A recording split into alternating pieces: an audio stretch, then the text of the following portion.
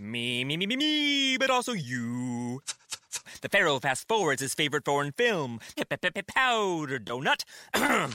Okay, what's my line? The only line I see here on the script is get options based on your budget with the Name Your Price tool from Progressive. Oh man, that's a tongue twister, huh? I'm sorry, I'm gonna need a few more minutes. Bulbous Walrus, the Bulbous Walrus. The Name Your Price tool, only from Progressive. The owl ran afoul of the comatose coxswain. Progressive Casualty Insurance Company and affiliates. Price and coverage match limited by state law.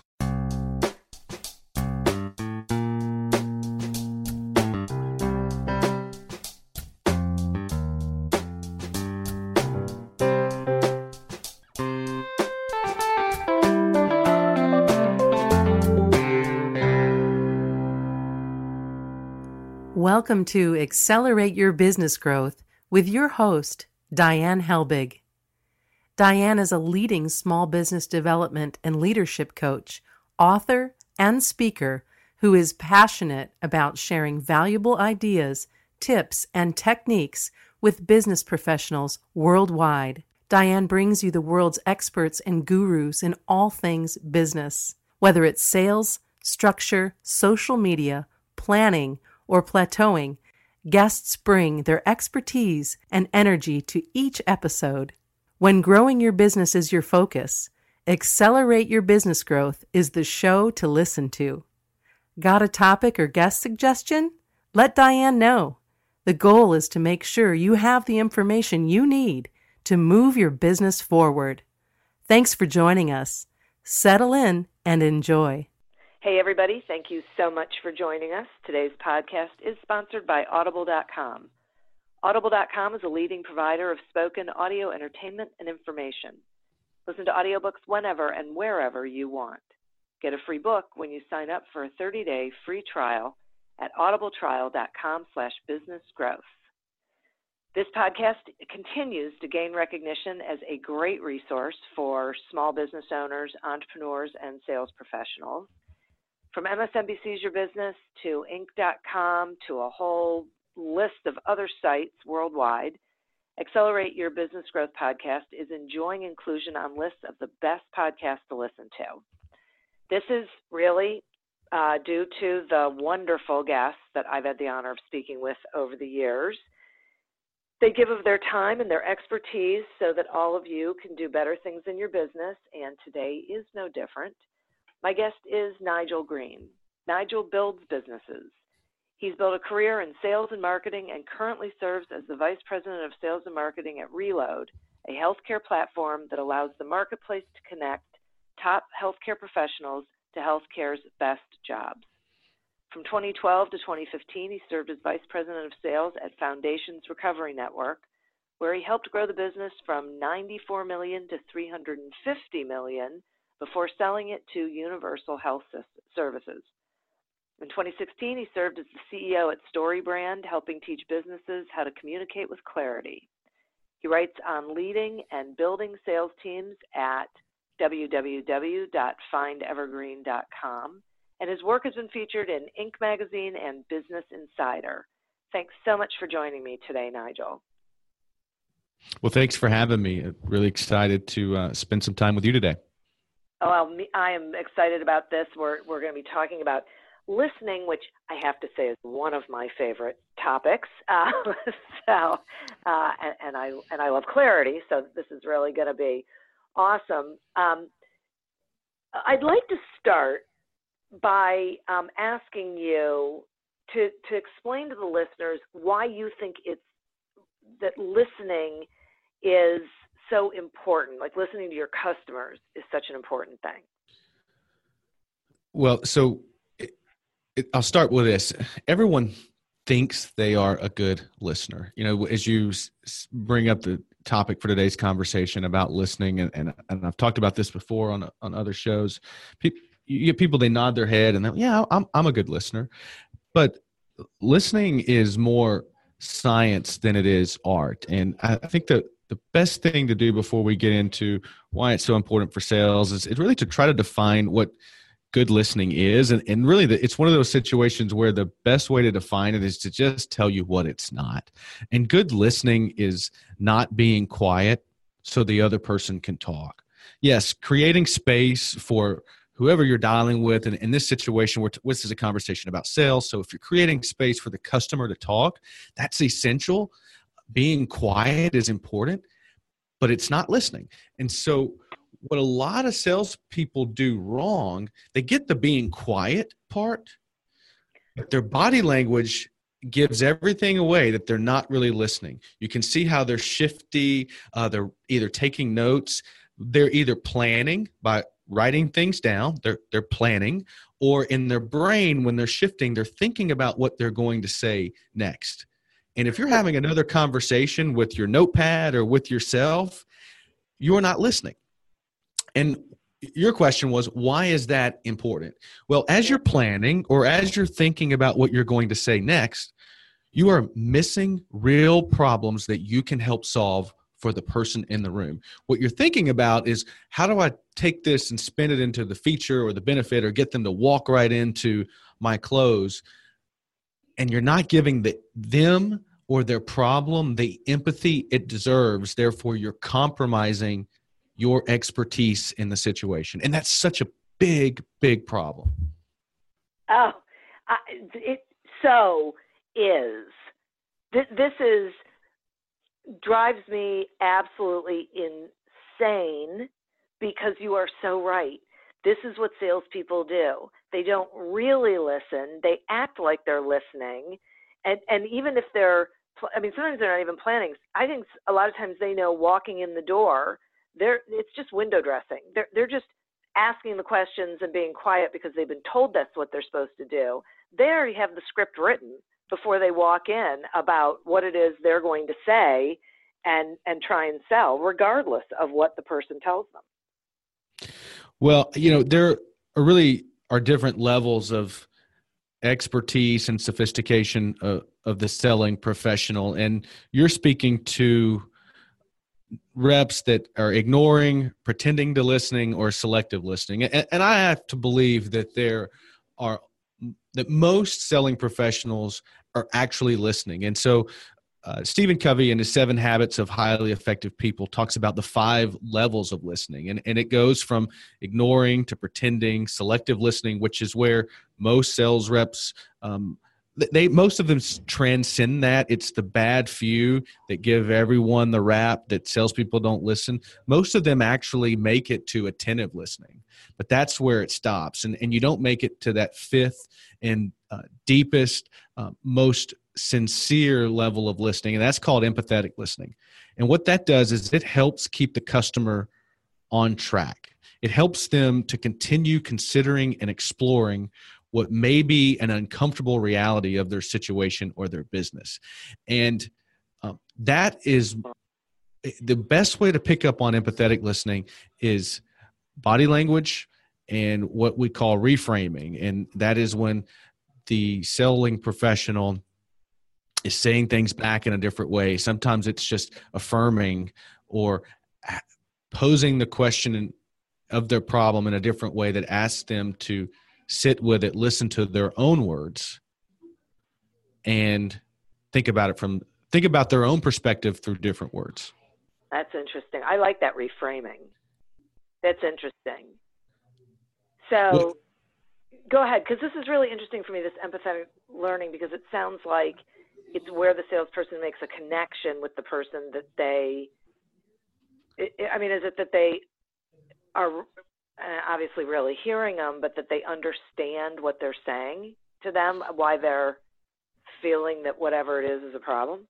So what you want to do is you want to give reflective statements, but what we often do, and science has pared this down to 8 common responses that we give as people. And listen, we're talking about selling professionals, but I do this with my wife. I do this with my friends. We're all guilty of this in just everyday life. And I think if we can try to catch ourselves making these 8 common missteps in the way in which we engage with people, we'll just be better friends, husbands, wives, spouses.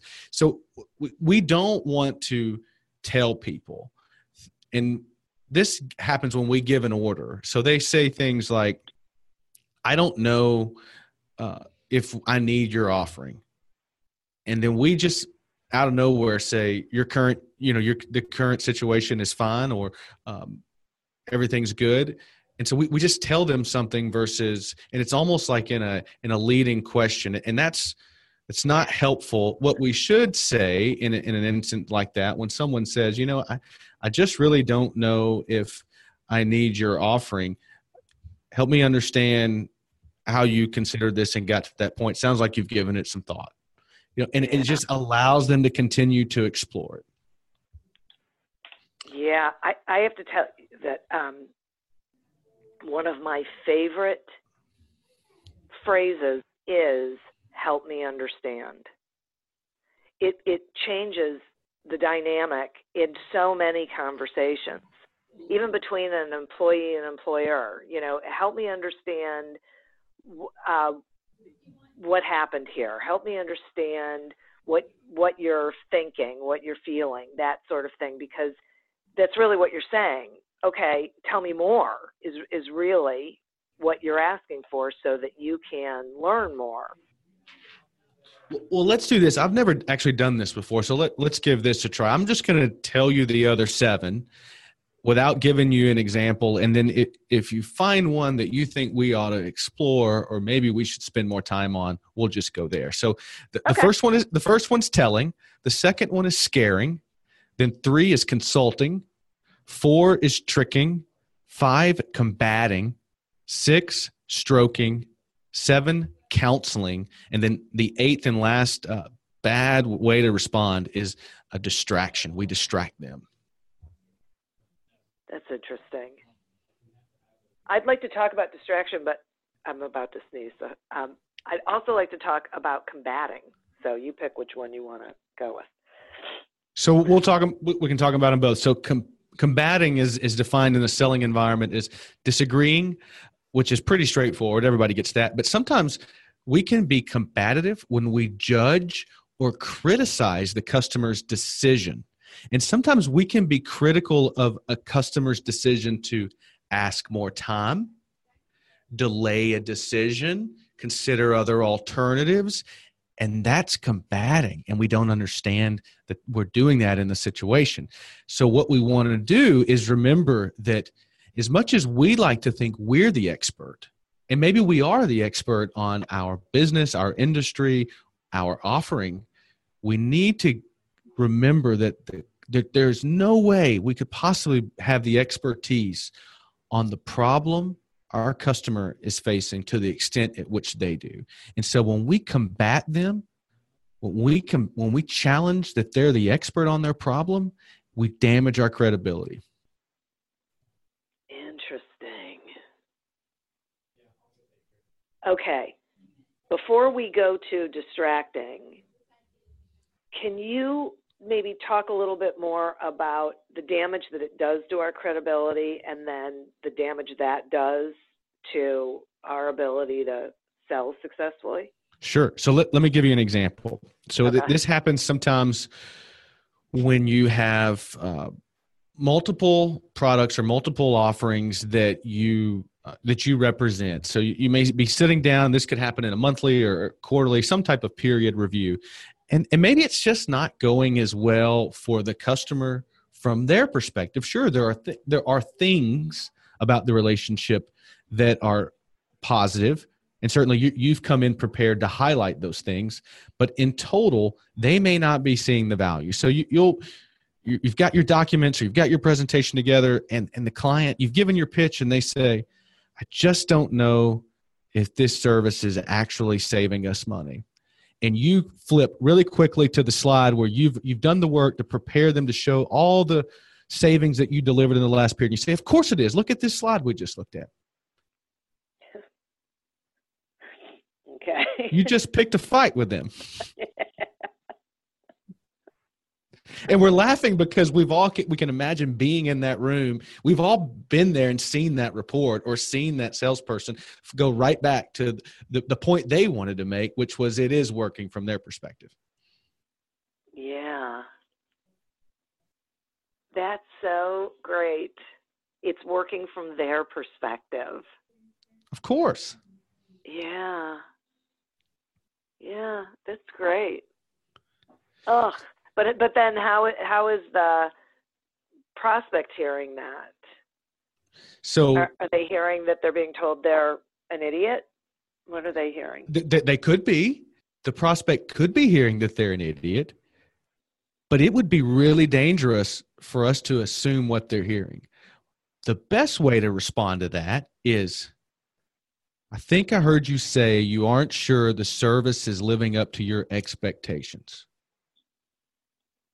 And you stop. You shut up. And it's awkward. There's a pause in the room, but you challenge the customer, not combat them. You empower them to tell you more. Challenge in an empowering way to say, I think I'm with you. Pull me along. Yeah. Yeah, that's great. Yeah. Because now they have to tell you why and where and which aspects aren't meeting their expectations. And that's where the work gets done. And is it true that that's, well, I was going to ask, is it true that that's the only place that you can go with them? I mean, to really get progress going in the conversation, in the relationship? Or, I mean, what do you think of, sometimes I feel like only is too strong of a word. Yeah, I don't know that it's as binary as that, but I think we would be really naive to think that we could ignore that and not address it. Yeah. Yeah. Even if it's just, you know what? Even if it's just, how about this? How about I come back? I'd love to hear where you think it's not meeting your expectations. And can you allow me to get back with the team? And let's come back to you with some solutions that we can all agree on that might address the underperforming aspects of this relationship. Yeah. You may not get it done in the room right there, but Right. I just don't think you can let it go unresolved. Yeah, I would agree with that. I think that's true. And it becomes more collaborative that way. Exactly. Yeah, yeah. So it's both of you working on it together to come to a place that you both feel good about. That's the essence of listening. I feel felt, heard, and understood. Yeah. Wow. Okay. So if you would talk some about just what distraction is. So distraction could be as simple as humoring them, changing the subject, leading statements are always a way to get the customer off track. So here's an example. They may say, hey, I noticed our spend on this product category went up 15, whatever, I'm making this number up, went up 15% this month. What's that about? And you say, well, what I really want you to see is that your overall spend was down by 3%. And that's what's really important. See how that's like, I'm not going to answer your question? Yeah.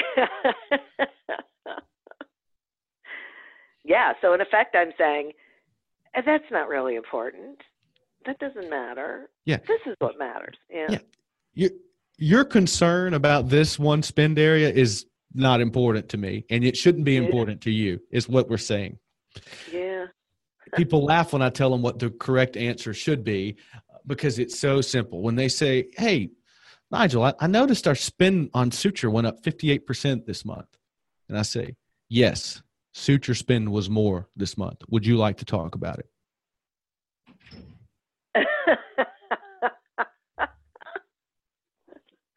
Wait, you mean having like a regular conversation with somebody? Because it could be as simple as, yes, Mr. Customer, you did 400% more procedures this month that required suture, and your spend only went up 58%. Would you like to talk about how that happened? Yeah. There's all these questions behind the questions, and we just have to be comfortable with the uncomfortable. Okay. I'm sort of pausing because this thought just popped into my head that Is it possible that part of the reason some salespeople don't do this is because they don't have a response, like they don't have a response, they don't have an answer that they think is a legitimate answer or is going to be positively reflective? I think it sometimes manifests that way. I think it is that they are uncomfortable is really what it comes down to. They are just uncomfortable in that moment. They have not come to terms with this notion that sometimes I don't know is okay. Yeah. And so I heard there's a guy that I really admire. His name is Ryan Holiday, and he in his book Ego is the Enemy, he makes this notion that it's a direct statement. I've underlined it and I use it from time to time, that as my island of knowledge increases, so does my ocean of ignorance. And it's like we can't just recognize that we learn a lot and we are smart people, but there's always this bigger pool of things that we don't know, and we have to be comfortable to say, I just don't know, but I will find it out. I'm capable of giving you an answer. It just may not be right now. Yeah. Yeah.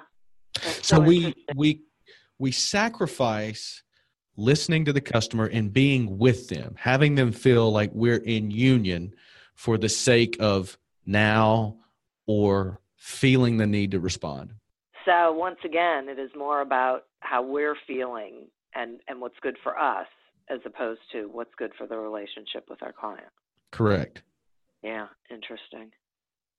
I have to take a quick sponsor break, and then I would like to continue this conversation. Accelerate Your Business Growth podcast is happy to be sponsored by Audible.com. Audible.com is a leading provider of spoken digital audio entertainment and information. They have over 150,000 titles to choose from, and you can listen to them on any device, including whatever you're hearing us on right now. If you sign up at our link, which is audibletrial.com/businessgrowth, you get one free audiobook and a 1-month trial of the service. Some examples of books you can listen to on audible.com are 80/20 Sales and Marketing by Perry Marshall and The Go-Giver by Bob Berg. So visit audibletrial.com/businessgrowth, explore the books that are of interest to you, and receive one free audiobook when you sign up for the trial. Today we're speaking with Nigel Green about the importance of really listening to your customer. So if I'm a salesperson, Nigel, and I'm out there doing my thing, how do I, and I'll say I'm a bad listener, how do I identify that I'm a bad listener? Yes, it's I have some simple and practical advice for you, Miss Bad Listener. And I'll start with a question just to enforce my point. How many ears do you have? I've got 2. Okay, good. How many mouths do you have? I've got 1. Okay, so twice as many ears to mouths. Yeah. The lesson, the practice is when we go into our meetings, let's keep track of how many questions we ask versus the number of statements we make. And if you leave that meeting and you have asked twice as many questions as you have made statements, you are well on your way to being a better listener. That's awesome. And it's so simple. That's awesome. It's simple. Yeah. Wow. Okay. It is really, I just love that because it is simple and it's something measurable. So people really can do it. It's an exercise they can do. We have our sales reps do that. They come out, especially when they're in training, they come out, it's literally just a tally on a sheet of paper. 2 columns, 1 strike for a question, 1 strike for an answer or an assertion, and they just tally it up. Yeah, I really like that. So one of the things that I tell salespeople is when you walk into a sales appointment, the prospect is going to say, so tell me about your widget. And what most salespeople do is they do it, and you shouldn't. You should say something like, I would love to. Would you mind if I asked you some questions first so I can get an idea of what about my widget would be of value for you? That's a great place to start. It's a weird thing for me because I get it. I like it. I think it's so much easier. And I think people hear, this is what's funny because it's about listening, but I think people hear it, but they don't necessarily internalize it. So they get in that situation, they go right back to what they know already. So I guess that's where the practice would come in of making the tally marks so that they can see what are they really doing. So what I like to do to get myself off to a good start on my question to statement ratio is when they say, tell me about your widget. And I say, happy to. Can I ask a few questions before I get started? So that's question number one. Can I ask a few questions? The answer is obviously yes. So we're good. We're off. We're together. We're creating union. We have 30 minutes together today, Miss Customer. At the end of our time, what would you have hoped that we have accomplished together? Oh, gosh, I love that question. And then there's going to be some things, some potential opportunities that we need to discuss. And then I'm going to affirm with her. I heard you say that you wanted to do X, Y, and Z. Did I hear that right? Yes. Okay, great. Another question. Good. So I'm asking these little micro commitments along the way. And what I'm doing is I'm showing to her, I'm solving her problems. I'm literally fixing it right here. She's telling me her problems and I'm committing to fixing them. Isn't that what we want in a selling professional? Someone that's going to fix my problems. Yeah. You can't fix them if you don't know what they are. And so I'm getting her to tell me the problems, and then I'm going to tell her I'm going to fix them. So this may sound like a somewhat strange question, but I'm going to ask it anyway. Is there ever a point in time when a salesperson should respond to an inquiry about their product or service by email as opposed to phone or in-person meeting? Of course. Okay. Yeah. How would they do that, though? Because email gets weird, right? Because then you're writing stuff. So. Well, there's this little word I like to use. It's a 4-letter word, and it's not a profane word, so don't go there with me. But there's this little 4-letter word that I use in email all the time that implies email won't work. And the word is show. And so people say, can you tell me about this? Or can you give me or send over this PDF? And I'd say, I'd be happy to show you this. When would you like for us to get together so I can show you how I can fill in the blank or show you how this company can solve this problem? That's terrific. So if I'm hearing you correctly, you're saying that email's okay as a means of communication to get to a meeting. It is. We don't sell over the phone and we don't sell over email. Okay. Now, I say we don't sell over the phone. There are people that absolutely do sell over the phone. Most of this notion of consultative selling is done in a B2B setting. There's a lot of B2C stuff that is sold over the phone, and I'm totally with those whole warrior of salespeople out there that just they have this spirit of getting it done over the phone, and that's context. If it can be done, consumer-based products, get it done over the phone. Yep. Okay. All right. And but things are changing. Here's what I will tell you that I don't like email, but here's what I do like. We sell in chat all the time. Oh, really? Sell in chat all the time. Because the context is a little bit different. If I'm chatting with you, I'm still right here. Email is send and forget. Mm-hmm. See the subtle difference? It's still the same. It's still typing words, but the context of chat and email it's nuanced, but it's different. Yeah, I do see that. That's really interesting. And some people would prefer that. Absolutely. So that's why I say I defend email, and I meet a customer where they are. If they don't want to get on the phone, but chat's a great way for me to show you, because I can navigate while we're still together. Showing is about getting us together. Okay. So it's about having a way. This is what it sounds like to me.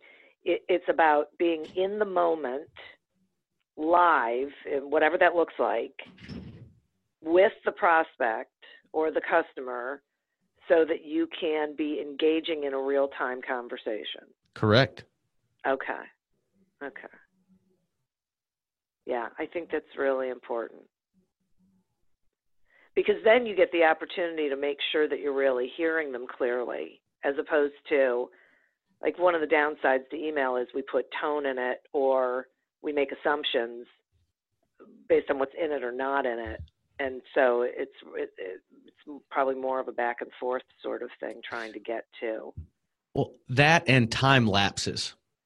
Yeah. So and then I'm also distracted by other electronic messages. Your inbox has countless messages from countless senders. That chat portal is me and you. Right. Yeah. Wow, that's so interesting. So I'd like to pull this just for a minute out of as a salesperson and ask you to talk some about ways that managers can be better listeners. Yes, we need more of those. So, yes, we do. well, it starts by reminding my fellow managers that our customers are represented by our team, and our team is our customers, and we have to take care of our team so that they will take care of our customers. And if we don't listen to our reps or to our teammates, how can we expect them to listen to their customers? And so I think the conversation for managers is largely the same conversation we're having right now. The context is just a little bit different. I think where managers lose their team and make a choice to ignore is they forget that the team is their customer, and that's the only thing that matters. We get caught up in reports. We get caught up in internal things with the product team or with finance, and we ignore, whether intentional or unintentional, we ignore the one thing that this entire business was created to do, and that's create a customer. And so if there was one thing that I think would help managers become better listeners, it's to remember, because they already know it, but to remember that without a customer, you don't have a business. Without a sales team, you don't have a customer. What else is important today?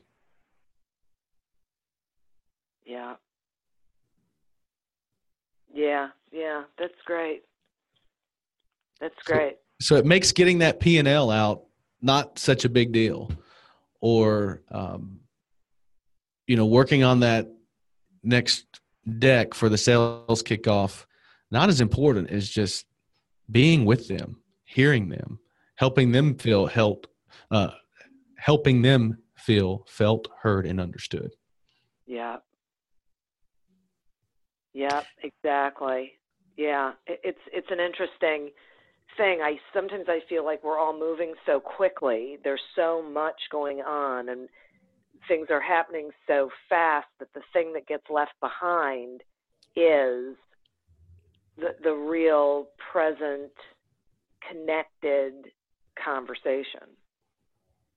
Mm-hmm.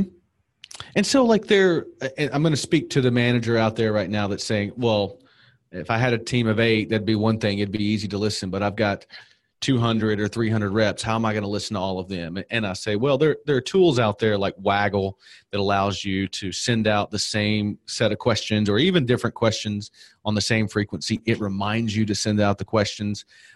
People will respond back. You can listen on the macro level to the responses. You can identify trends. There's really no excuse for not being able to create a framework for a dialogue. There's so many tools out there that allow you to listen better. Oh, that's interesting. I've never heard of Waggle. I'll have to look that up. That's interesting.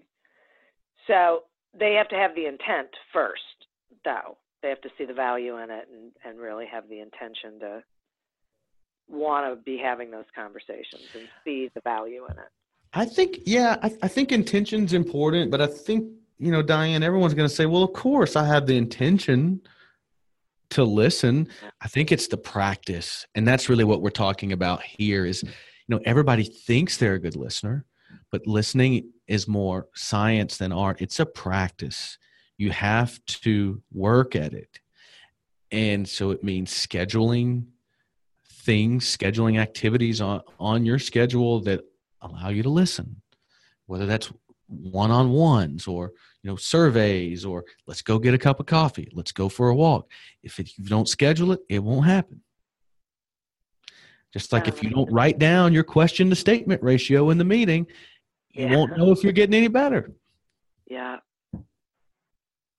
Okay, so let's talk a little bit more about that, about how you really do put it into practice. So it sounds to me like what you're saying is that the salesperson or the manager or whoever it is should be making some decisions about consciously, right, making decisions about things they're going to schedule to give them the opportunity to practice effective listening? Yes. Okay. So here's some really easy, just no-brainer things we can do. Right. You know how when you sit down at the meeting and the person you're meeting with puts their phone on the table but upside down just to let you know they're not going to check it? Yeah. Let's not do that anymore. Let's leave it in our bag. Let's put it in airplane mode. So I love how people, they'll do this too. I'm going to put it on vibrate so it doesn't ring, but you can hear it vibrating in the bag. Against your... So annoying. Yeah. Yeah. So let's just put it in airplane mode. Okay. I promise you, it'll be there in an hour. I promise you. The other thing that we can do is we have this notion of an autoresponder in our email, and we typically only reserve it when we're sick or on vacation. Right. But what if your whole day is to be with meetings and you have other customers that may have a quick question but don't want to feel neglected? So what I like to do is when I have a heavy meeting day, I put on an autoresponder that says something like this: thank you for the message. I'm currently in meetings with customers and I'm giving them the same undivided attention you would expect from me. I will respond to your message as soon as possible. If your matter requires immediate attention, then please call or email this other person. Wow. That's sweet. I love that. Just the notion that you've put that autoresponder on gives you, I think it creates the space for us psychologically and emotionally to know that I don't have to look at my email.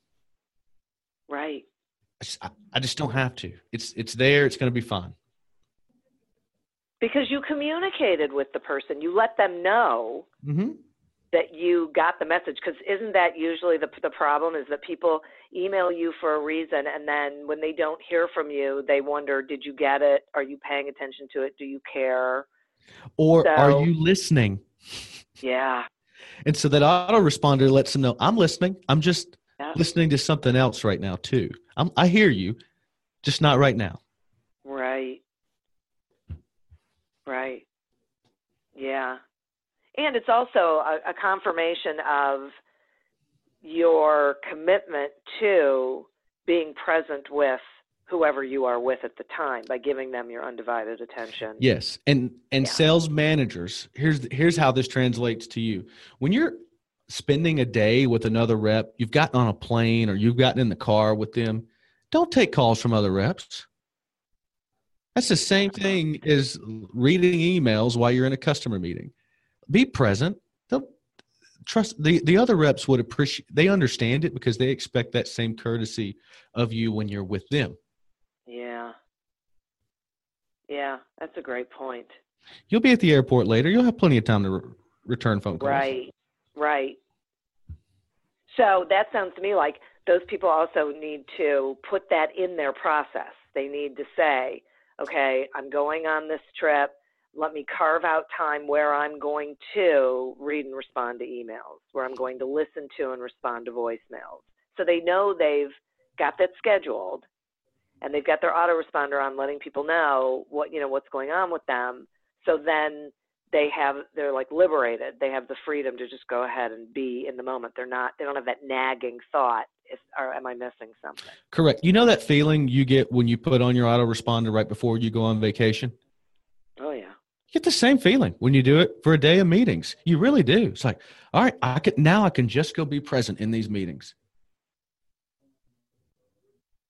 And aren't we more productive that way in the long run? I am. Yeah, me too. Yeah. Because it frees your brain. You're not thinking, you're not so focused on what am I missing? And that's what keeps a lot of us from listening is because we're distracted. Right. We're having another conversation in our head about other things that we should be doing, and we've tuned out the customer that's talking to us right now, or the employee that really needs us in this moment. We're not listening. Yeah. This is so great. I so appreciate you coming on and talking about this, because it really is something that's fixable, something that's manageable, and so incredibly important to the relationships we have. I mean, as you said, not only in our business but in our lives. And when we can learn how to do this, it just makes I think it makes everything easier. I think it because you don't have to have repeat conversations because you weren't listening during the first go around. There's no cleanup really that you have to do. I think that's true. Yeah. This is awesome. Will you tell my listeners, how they can find you and what you've got going on over there? And so, you can find a couple of things to support this conversation on my website, www.findevergreen.com. If you go there, /listen, findevergreen.com/listen, you can check out a long form piece of content that basically breaks down all of the 8 common responses that lets everybody know that you aren't listening, and then some really helpful responses that you could give instead of those really bad responses. And then I have a worksheet that you can download that allows you to come up and craft your own responses based on the types of objections that you typically hear. And it gives you it's a really good exercise to write down, this is what I would typically say. Is it good or bad? And which one of these 8 rules am I breaking? And then what's a better answer?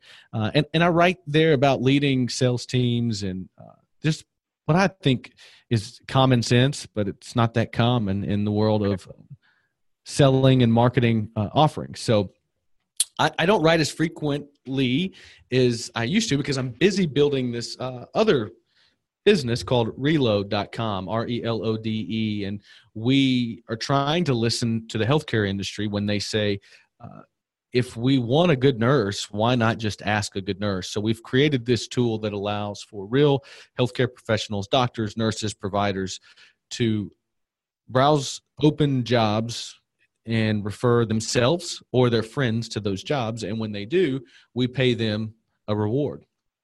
So there's no need for a staffing agency. We're saving the healthcare industry about 50%. It's a spend of, in total, the healthcare industry will spend $23 billion this year on staffing and agency fees. And we're on a mission to try to cut that in half, because we believe that the good doctors and the good nurses should be empowered to find more of them. Boy, no kidding. Wow, that's terrific. Congratulations. I think that is a great thing. Yeah. Yes. Well, as I said, I will definitely say it again. Thank you for this. I think this is going to be so valuable for the listeners to really listen to a couple of times, because, you know, the first time you hear it, you pick up certain things, but you listen to it again, and then going to findevergreen.com/listen to get even more information on it is great. Thank you so much for being here. And listeners, thank you for joining us. Remember, in order to get a free trial of audible.com and a free audiobook when you sign up, go to audibletrial.com/businessgrowth. Continue to prosper and be curious. And until we meet again on another episode of Accelerate Your Business Growth, goodbye and good day. At Zenni, you get the same quality frame and lens options that you'd get from an optician for 1/10 of the price, including blue blockers, progressives, prescription sunglasses, and more. The best part? Try on any frame, anywhere with our 3D virtual try-on. Zenni.com. Eyewear for everyone. Welcome to Don't Retire, Graduate, the podcast that asks you what you want to be when you grow up so you can graduate into retirement with a purpose and a passion, whether you're 25, 85, or any age in between. Gain actionable financial and mindset tips from your favorite authors, podcasters, and influencers to help you reach that exciting next chapter. Listen now and start building your path to financial freedom and reframing what retirement can mean to you. This is your host, Eric Brotman, reminding you, don't retire, graduate.